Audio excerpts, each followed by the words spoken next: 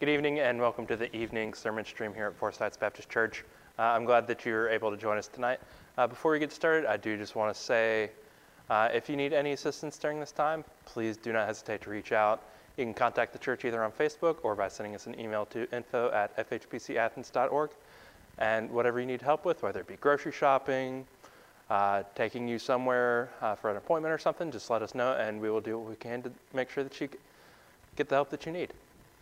Now, before I pass it over to Brother Mike, let's have a quick word of prayer.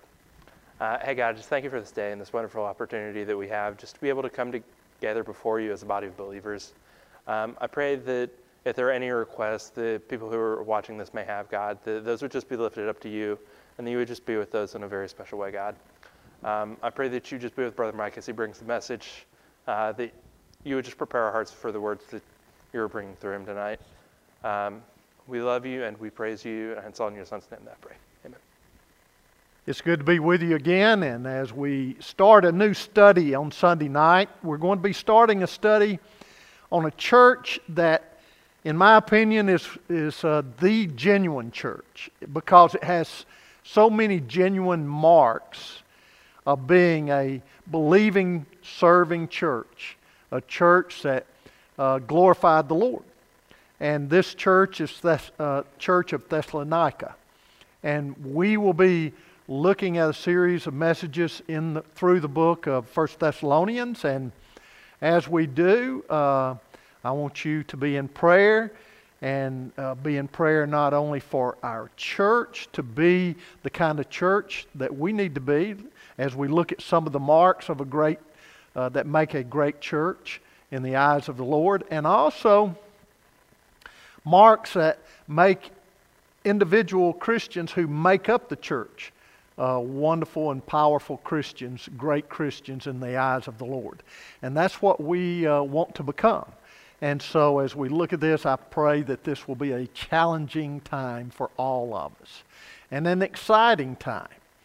And you know, we've been looking and studying the book of Matthew on Sunday morning, and not too long ago we talked about the church being mentioned as Christ asked the disciples, "Who do you say that I am?" And Peter spoke out, "You are the Christ, the Son of the living God." And he said, "Peter, you know you did well, because this was given to you from the Father. You didn't receive it on your own, but the Father gave it to you." And then later he said, upon this rock, upon confession, upon who Jesus was, upon Jesus being the foundation, I will build my church, and the gates of Hades shall not prevail against it. So we're going to be looking at the type of church that I believe that really emphasizes a church that glorifies the Lord. So let's go to the Lord in prayer at this time. Father, I thank you for your wonderful love and your wonderful grace. And Lord, I just ask that you reveal to us the truths that we need to hear. And I pray that as we do hear them, that we will heed to them and become the people that you would have us to become. Thank you, God, for loving us. Thank you for being with us. And thank you for guiding us and directing us. Now may we allow you to do what you so desire to do, and that is to control us and lead us into the way that will bring honor and glory to your name. For I pray this in Jesus' name. Amen. I heard a story just recently about three gentlemen, and I don't know if they were playing golf, if they were fishing, if they were hunting buddies or what, but they got into a spiritual conversation. And all three of them attended a church, and the question was asked, if Jesus were to return to earth, what church and what denomination would he attend?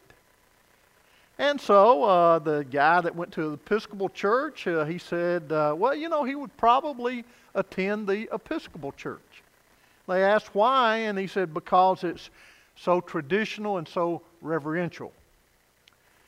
And then the Pentecostal person that was there, he spoke up and he said, no, I think Jesus would go to a Pentecostal church.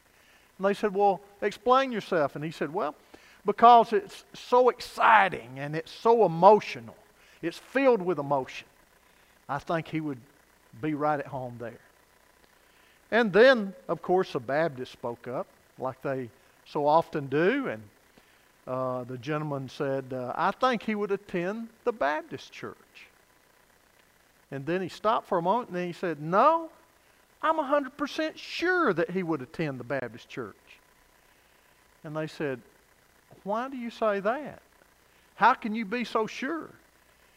And he replied, why should he change after all these years? Well, what kind of church would Jesus attend if he were to come again? If he were to come back to earth today? I know this is a hypothetical question, but what kind of church would he attend? What is Jesus looking for in a church?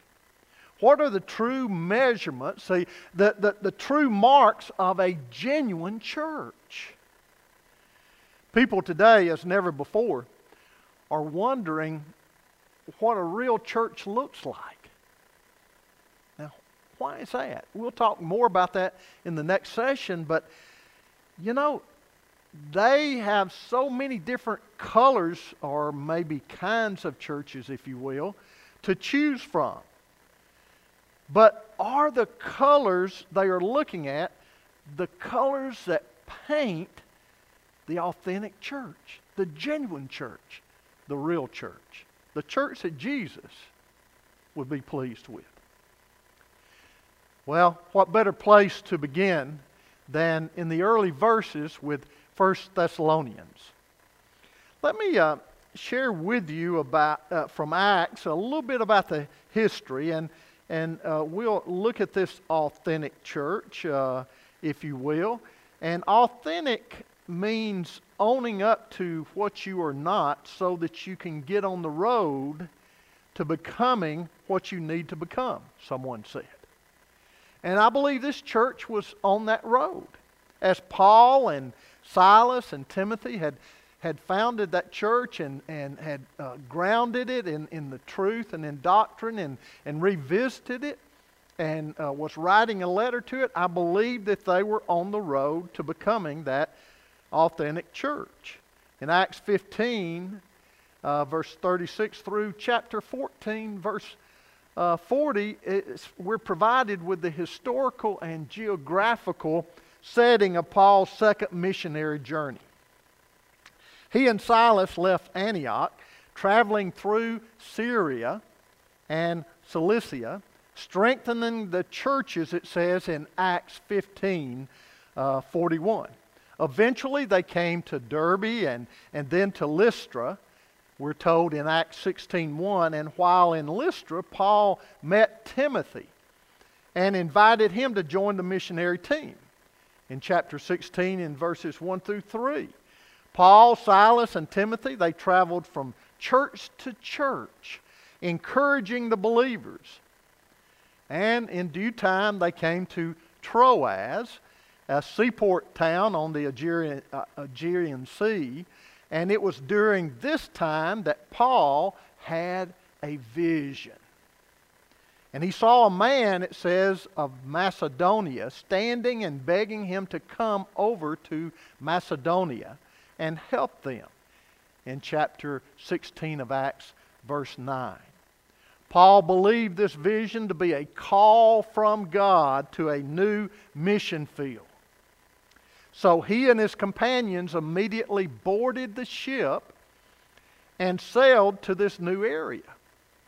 And their first major ministry was in Philippi, where they planted a very dynamic church. And after that, they went on to Thessalonica. And when they arrived in Thessalonica, they immediately did as they usually did. If it had a synagogue, they went to the Jewish synagogue. Why? Because that's where the populace was, the people that were familiar with the Old Testament, the teaching of the coming of the Messiah, and they could relate what had happened to them as far as coming to know Jesus Christ as the Messiah, the Son of God, and how He had died for their sins and been raised again, how He had fulfilled the Old Testament prophecies.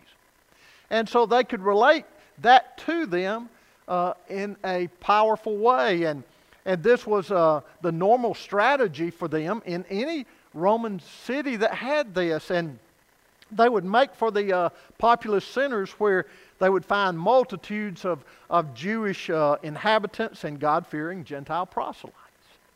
So being Jews themselves, attending the synagogue gave this natural bridge, if you will, for communicating the gospel to them. Now, not all believed and received, but there were many that did at times.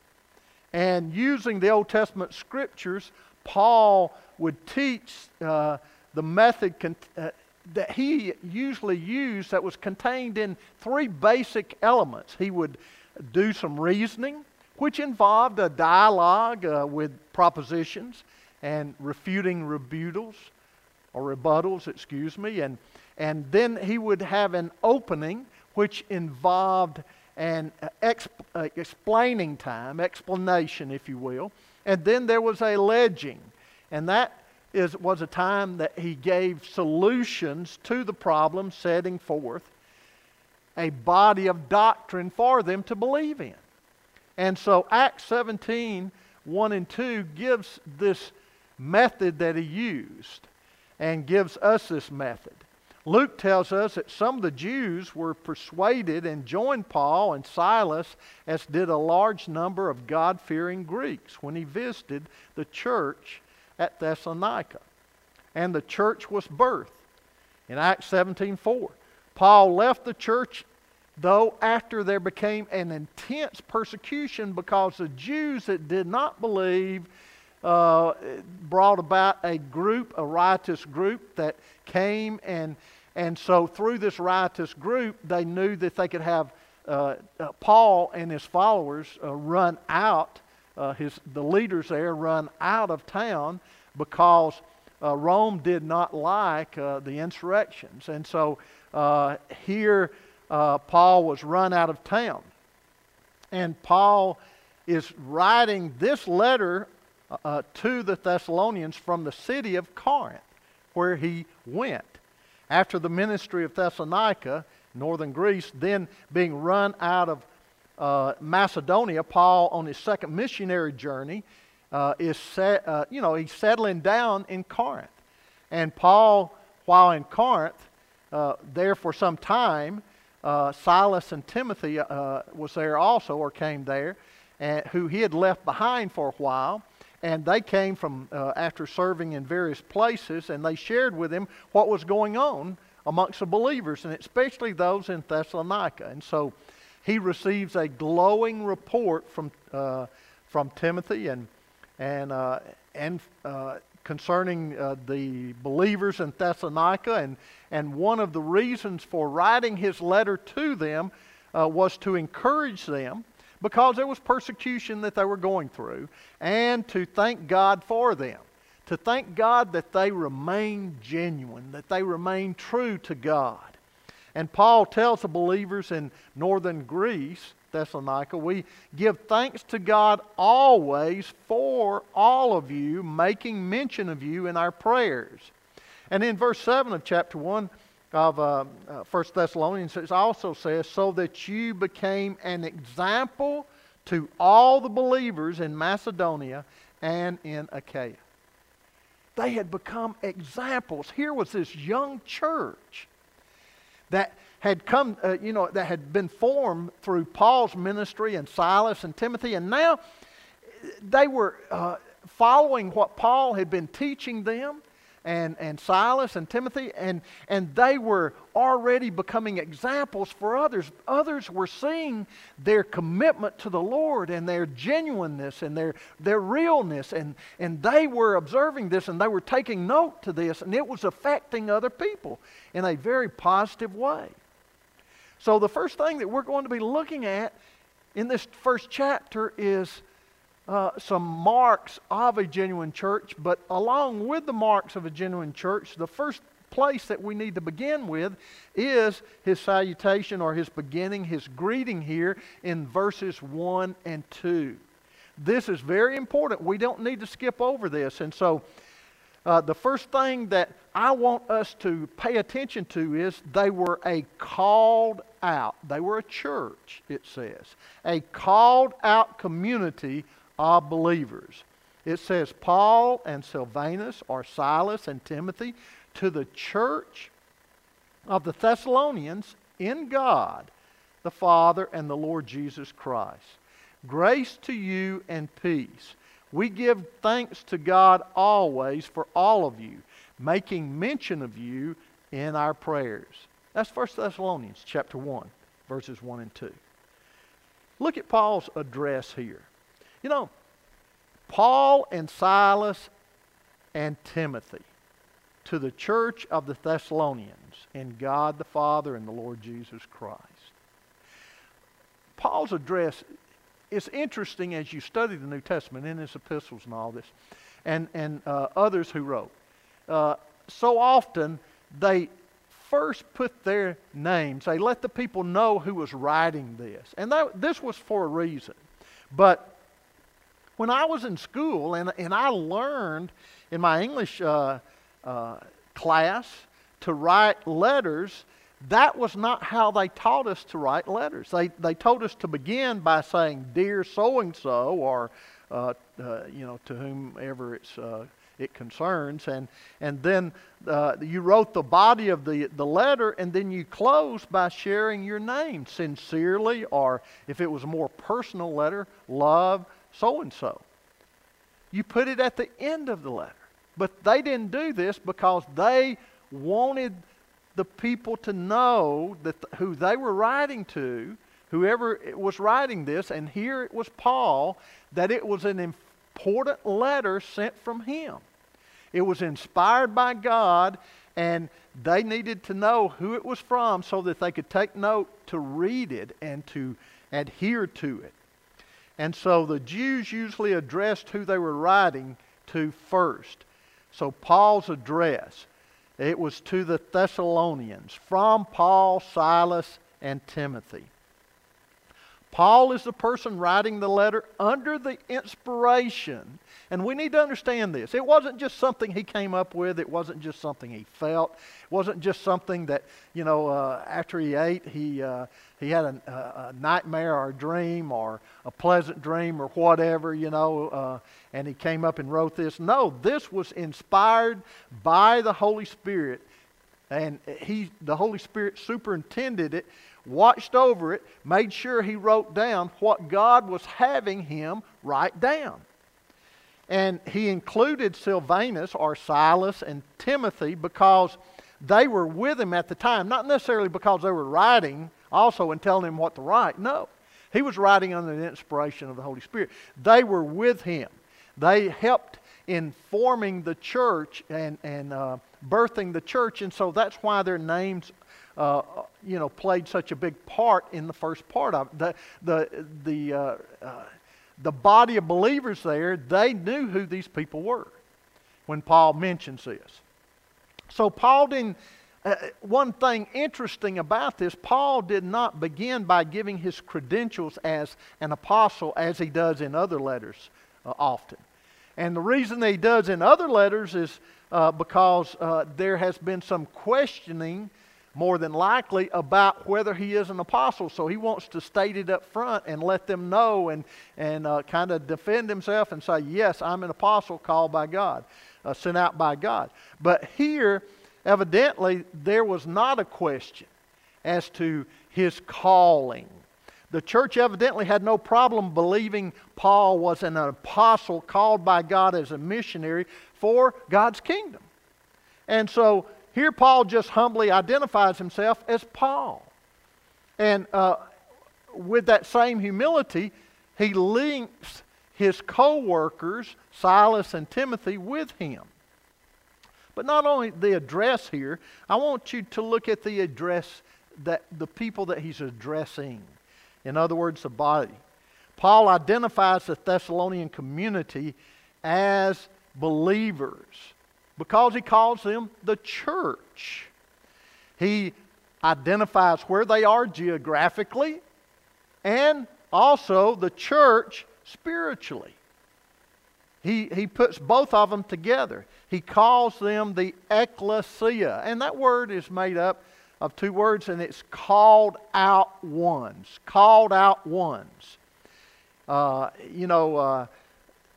out ones. Gathering of people called with a purpose. And they had a purpose to make sure the gospel got out. The church is the called out ones called out of the world. This is what you're called out of. You were dead in your trespasses and sin. You were following the agenda of the world that opposed God many times and so often. And now you're called to follow God and follow His agenda. It's kind of like with politicians. At election time, they get an ecclesia together. Now, what do I mean by that? Well, they get called out ones who are calling to vote for them. They try to get them called out to make sure that they're there to vote for them, for their reelection. So, Paul further identifies them as believers in the same chapter. He says, chosen by God. In other words, God has called out those who have believed in Christ as Savior and Lord. He knew who would receive Him as Savior. They were the ones who believed. And these are the chosen ones.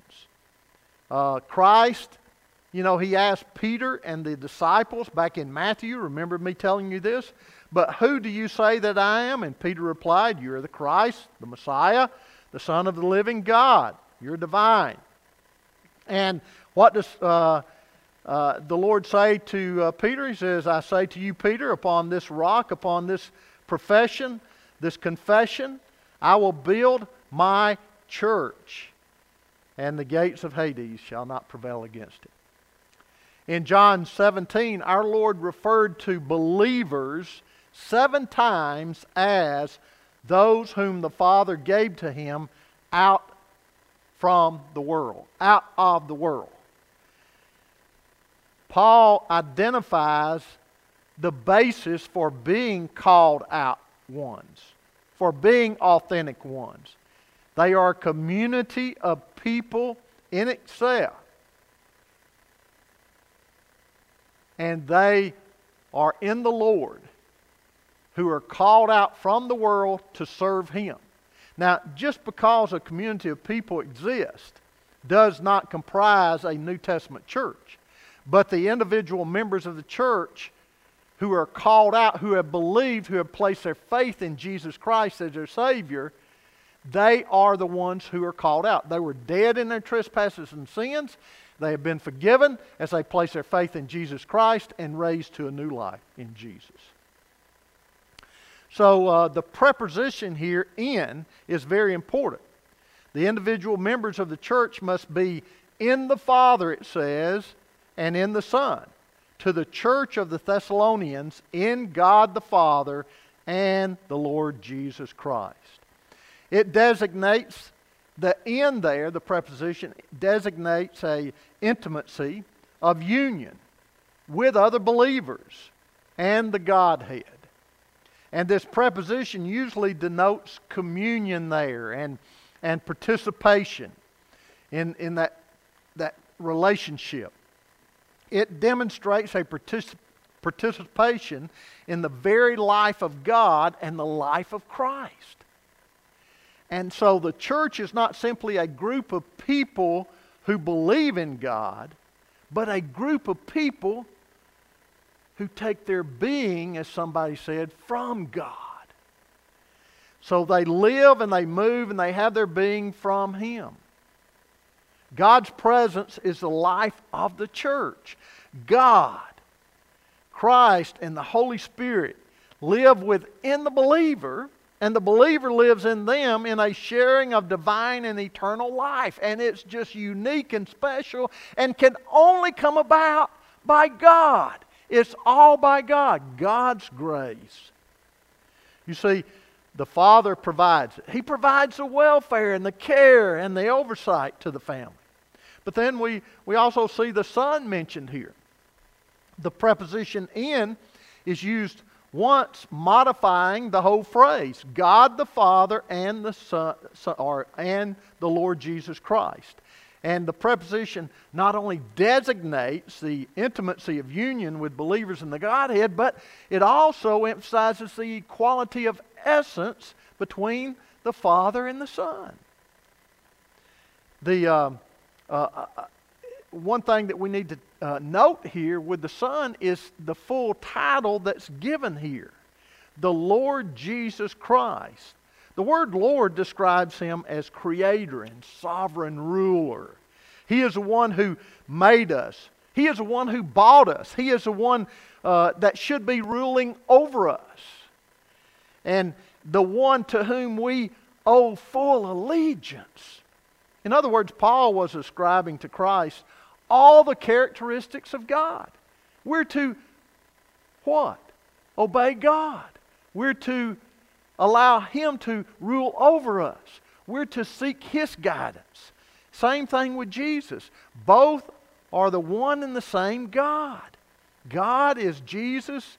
Everything that God is, Jesus is. And so both are one. And the word Jesus, Jehovah, saves, what it means, it refers to His humanity. It was a name given to Him at birth in Matthew chapter 1. He was called Jesus because why? Because He would save His people from their sins. In verse 21. Paul was underscoring the fact that there is no one but Jesus who can save a person from their sins. And we need to understand that. And they understood this. The Thessalonians understood this. They understood that Jesus was the only Savior of the world. It's not a wheel with many spokes leading to the hub of it, the same place as some people have described, getting to heaven. No, that's not it. To get into God's kingdom, to be a part of God's kingdom, it's not many different ways. It's only one way. Jesus even said, I am the way, the truth, and the life. No man comes to the Father except through me. And then Christ, the anointed one, is the Greek term for the Messiah. The one promised by God to fulfill the plan of redemption. God's plan of redemption. He is a mediator between God and man. And without understanding what is contained here in Paul's salutation, one cannot have genuine peace that he describes here. Paul goes on to say, grace to you and peace. Now I know that this may have been a common way of greeting people, but not with Paul. Not with writing this letter. This took on a special emphasis, a special meaning. These individuals were considered the church because they had placed their faith in Jesus Christ as their Lord and Savior. And grace was extended to them. By faith, they reached out to it and accepted it.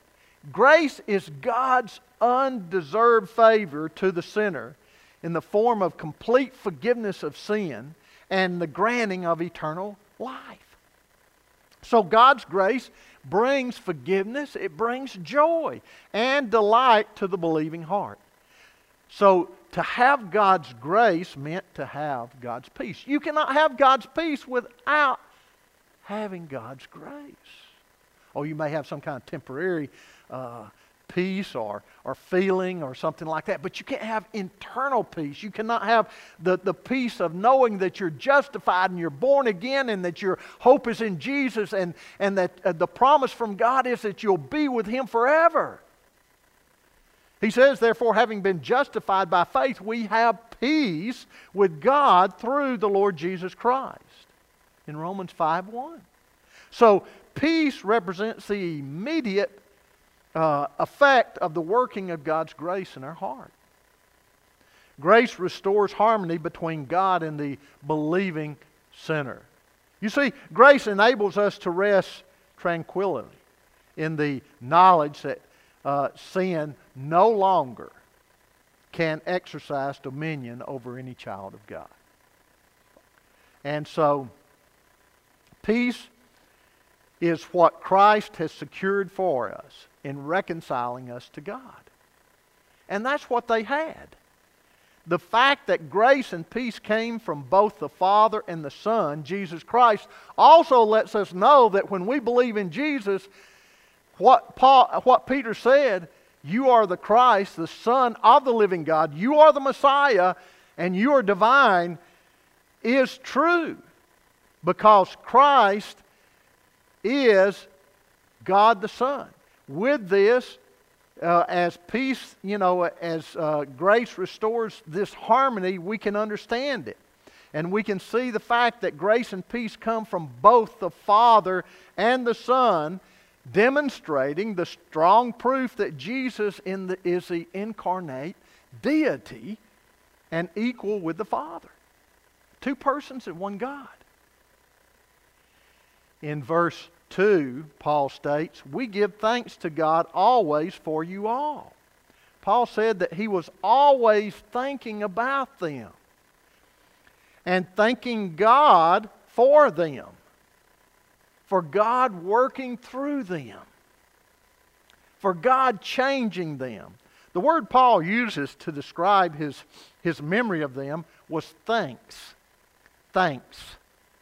And he and the other two gave thanks to God always for them. The word thanks means grace. A word that is interchangeable with it is the English word we get eulogy from, meaning to say a good word. We get thanksgiving, the word thanksgiving from it. Paul is telling the believers at Thessalonica that they were thanking God every day, constantly, consistently, for the fruits of grace that were revealed in their lives as they served the Lord. Well, not only are they a called out community of believers, but they were a pattern for others to follow. We read in verse 7, so that they became an example to all the believers in Macedonia and Achaia. Paul is telling the believers in the area that they had become a model church. And they were a model group of believers, individuals. In other words, they were the real deal. Were they perfect? No. And did they follow people that were perfect, like Paul and Silas and Timothy? No. But they were following those who had been changed. They saw a change in Christ. What God had done in Paul and Timothy and Silas, they wanted. They wanted this new life. As Paul tells us in 2 Corinthians 5:17, they were a new creation in Christ. Old things had passed away. Behold, new things had come. These were the ones who had, Paul and Silas and Timothy were the ones who had led them to the Lord. And they had seen a change in them, and they wanted this change. They were not perfect, as I said. Nobody is perfect except the Lord Jesus Christ. But they saw a change, and that change was brought about by the perfect one, Jesus Christ. And that had occurred by the grace of God, and was still occurring by the grace of God. The Macedonian believers were a changed community of believers, not a perfect community. But their changed lives had been noticed even by others at this time. They had become a model, a pattern for others to follow. And they were examples in a way that they witnessed God's saving grace, and other people saw that there had been a change about them. This grace had brought about this change. Others heard of the Thessalonian believers and endeavored to imitate their conduct. And the Thessalonians received the Word. They reflected the Word, and they reached out with the Word. They were a genuine church. Perfect church? No. But authentic church. a model church. May I ask a question today? First of all, what marks your Christian life that you call Christian? Do people want to follow it?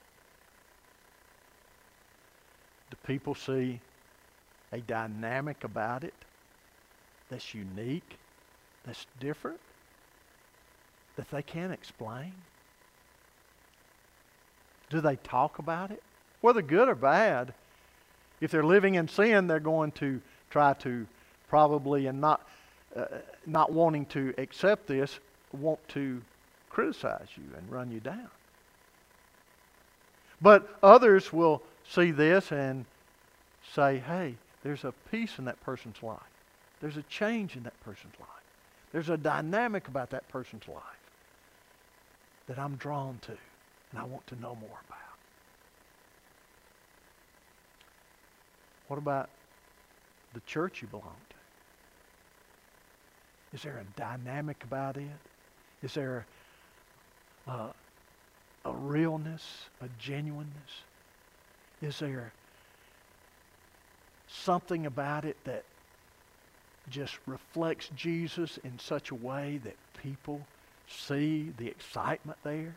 Oh, I'm not talking about some emotional, worked up excitement that we so often think and believe to be real and genuine, and it's not.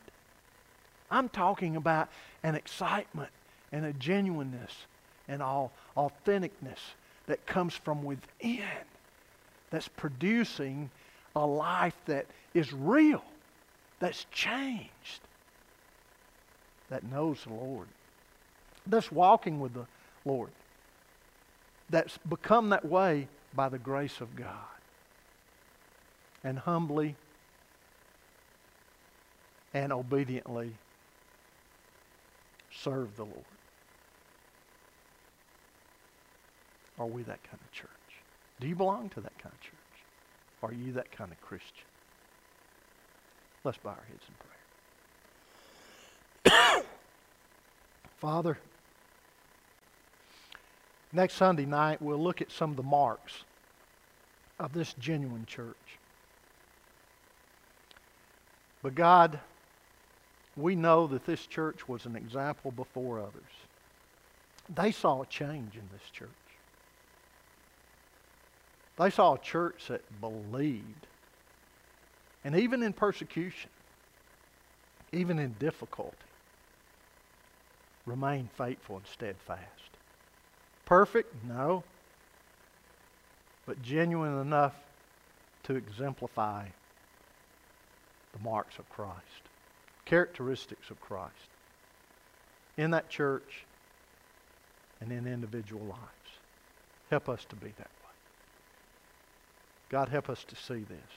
May we be excited about it. And Lord, may we faithfully remain servants of yours, obediently serving you, enthusiastically